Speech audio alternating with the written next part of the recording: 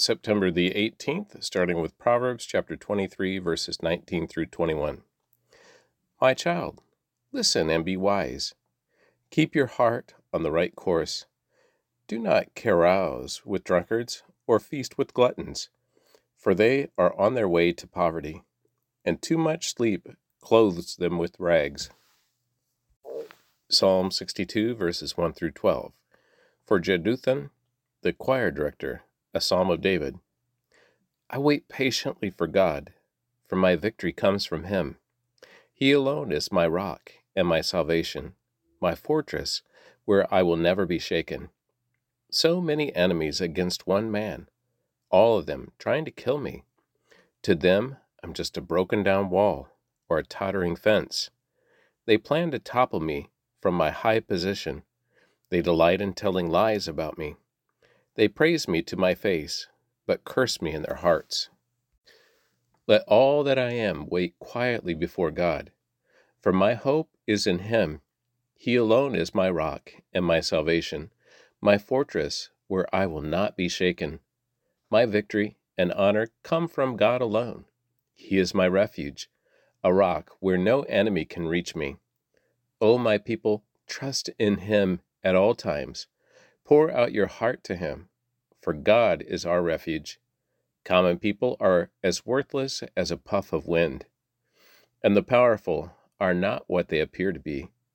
If you weigh them on the scales, together they are lighter than a breath of air. Don't make your living by extortion, or put your hope in stealing. And if your wealth increases, don't make it the center of your life. God has spoken plainly, and I have heard it many times. Power, O God, belongs to you. Unfailing love, O Lord, is yours. Surely you repay all people according to what they have done. Galatians chapter 3, verse 23 through chapter 4, verse 31. Before the way of faith in Christ was available to us, we were placed under guard by the law. We were kept in protective custody, so to speak, until the way of faith was revealed. Let me put it to you another way. The law was our guardian until Christ came. It protected us until we could be made right with God through faith. And now that the way of faith has come, we no longer need the law as our guardian.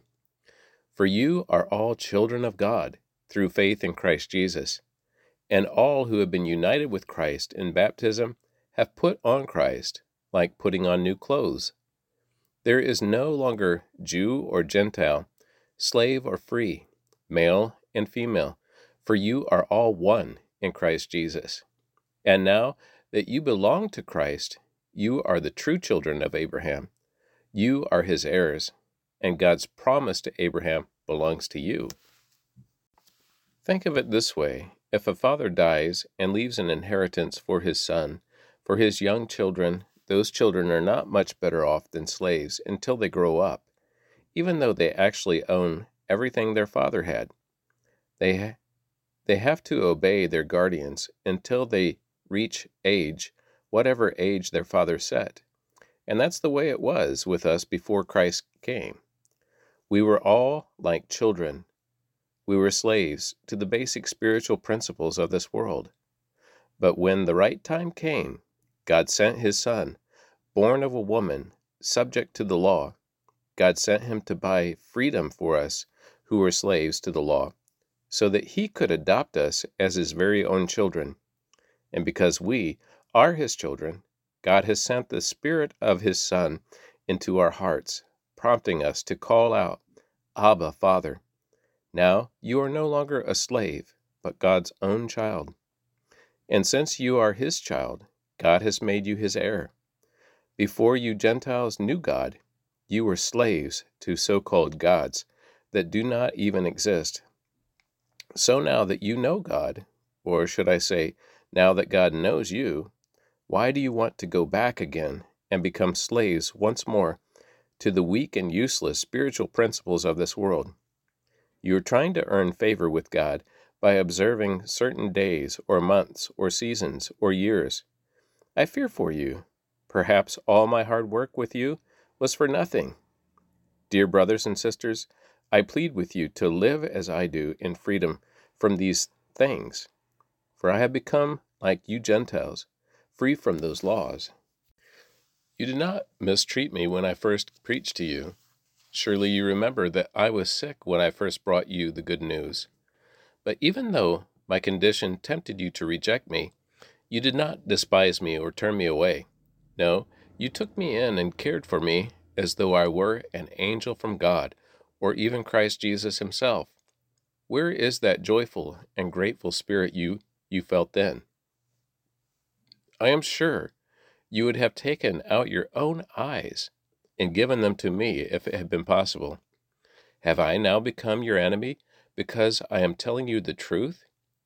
Those false teachers are so eager to win your favor, but their intentions are not good. They are trying to shut you off from me so that you will pay attention only to them. If someone is eager to do things for you, that's all right, but let them do it all the time, not just when I'm with you. Oh, my dear children, I feel as if I'm going through labor pains for you again, and they will continue until Christ is fully developed in our lives. I wish I were with you right now, so I could change my tone. But at this distance, I don't know how else to help you. Tell me, you who want to live under the law, do you know what the law actually says? The scriptures say that Abraham had 2 sons, one from his slave wife and one from his freeborn wife. The son of the slave wife was born in a human attempt to bring about the fulfillment of God's promise. But the son of the freeborn woman was born as God's own fulfillment of his promise. Those 2 women serve as an illustration of God's 2 covenants. The first woman, Hagar, represents Mount Sinai, where people received the law and that enslaved them. And now Jerusalem is just like Mount Sinai in Arabia, because she had her children live in slavery to the law. But the other woman, Sarah, represents the heavenly Jerusalem. She is the free woman, and she is our mother. As Isaiah said, "Rejoice, O childless woman, you who have never given birth. Break into a joyful shout, you who have never been in labor.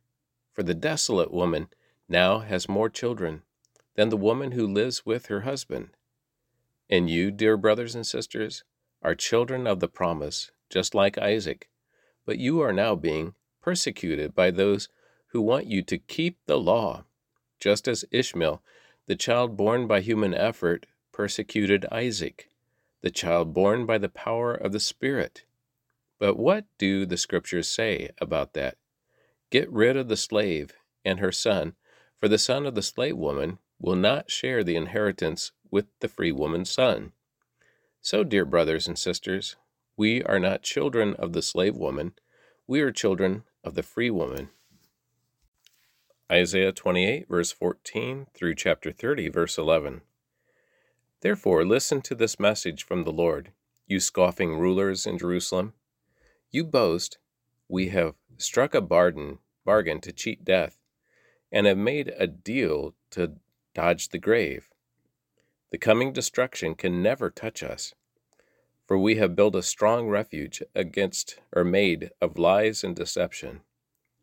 Therefore, this is what the sovereign Lord says. Look, I am placing a foundation stone in Jerusalem, a firm and tested stone. It is a precious cornerstone that is safe to build on. Whoever believes need never be shaken. I will test you with the measuring line of justice and the plumb line of righteousness. Since your refuge is made of lies, a hailstorm will knock it down. Since it is made of deception, a flood will sweep it away. I will cancel the bargain you made to cheat death, and I will overturn your deal to dodge the grave. When the terrible enemy sweeps through, you will be trampled into the ground.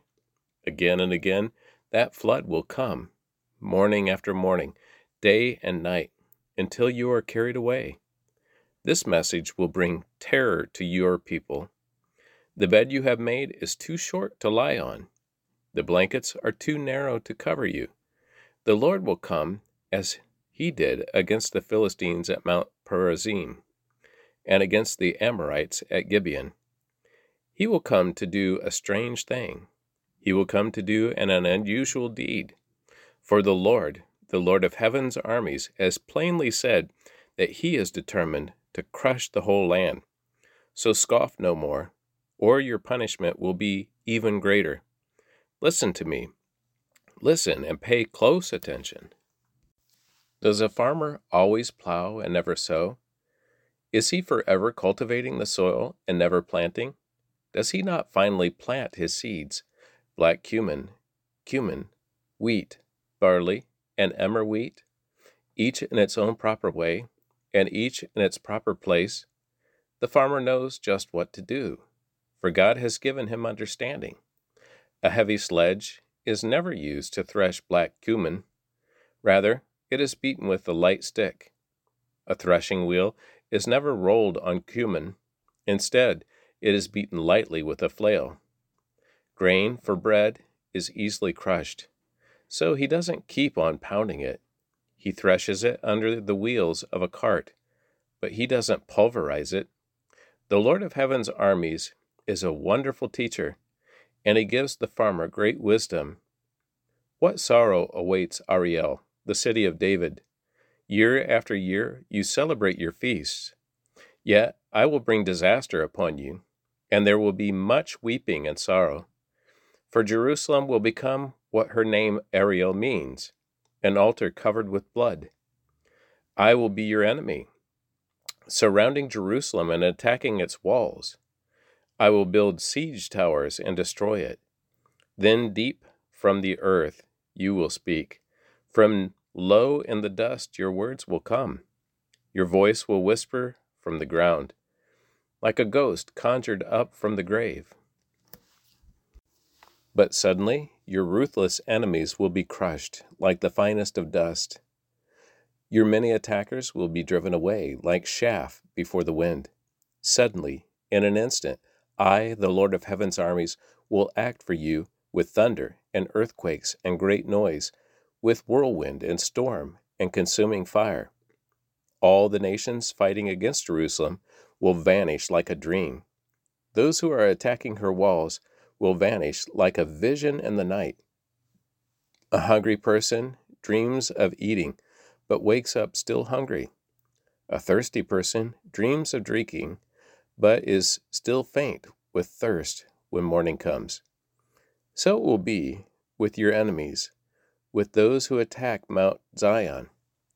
Are you amazed and incredulous? Don't you believe it? Then go ahead and be blind. You are stupid, but not from wine. You stagger, but not from liquor. For the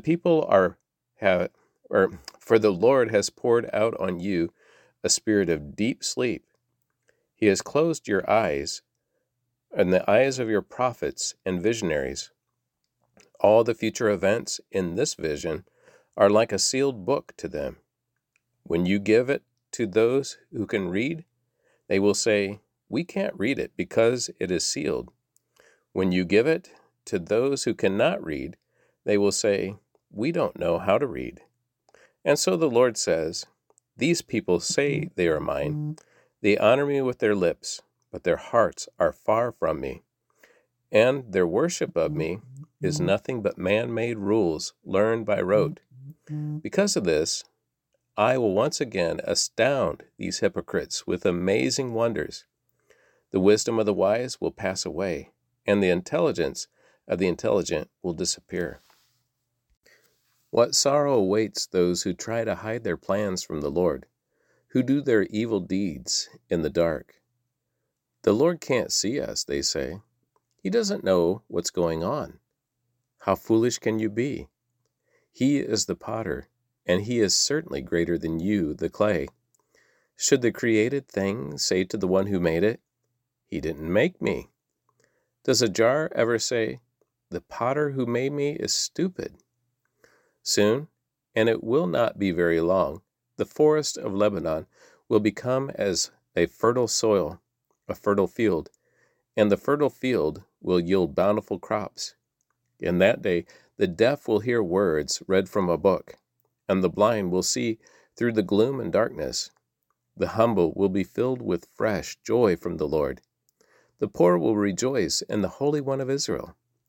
The scoffer will be gone, the arrogant will disappear, and those who plot evil will be killed. Those who convict the innocent by their false testimony will disappear. A similar fate awaits those who use trickery to pervert justice and who tell lies to destroy the innocent. That is why the Lord, who redeemed Abraham, says to the people of Israel, "My people will no longer be ashamed or turn pale with fear, for when they see their many children and all the blessings I have given them, they will recognize the holiness of the Holy One of Jacob. They will stand in awe of the God of Israel. Then the wayward will gain understanding, and the complainers will accept instruction. What sorrow awaits my rebellious children, says the Lord. You make plans that are contrary to mine. You make alliances not directed by my Spirit, thus piling up your sins. For without consulting me, you have gone down to Egypt for help. You have put your trust in Pharaoh's protection. You have tried to hide in his shade. But by trusting Pharaoh, you will be humiliated, and by depending on him, you will be disgraced. For though his power extends to Zoan, and his officials have arrived in Hanes, all who trust in him will be ashamed. He will not help you. Instead, he will disgrace you. This message came to me concerning the animals in the Negev. The caravan moves slowly across the terrible desert to Egypt. Donkeys weighed down with riches and camels loaded with treasure, all to pay for Egypt's protection. They travel through the wilderness, a place of lionesses and lions, a place where vipers and poisonous snakes live. All this, and Egypt will give you nothing in return. Egypt's promises are worthless. Therefore, I call her Rahab, the harmless dragon. Now go and write down these words. Write them in a book. They will stand until the end of time as a witness that these people are stubborn rebels who refuse to pay attention to the Lord's instructions. They tell the seers, "Stop seeing visions." They tell the prophets, "Don't tell us what is right. Tell us nice things. Tell us lies. Forget all this gloom. Get off your narrow path. Stop telling us about your Holy One of Israel." And that concludes the reading of the Word for September the 18th.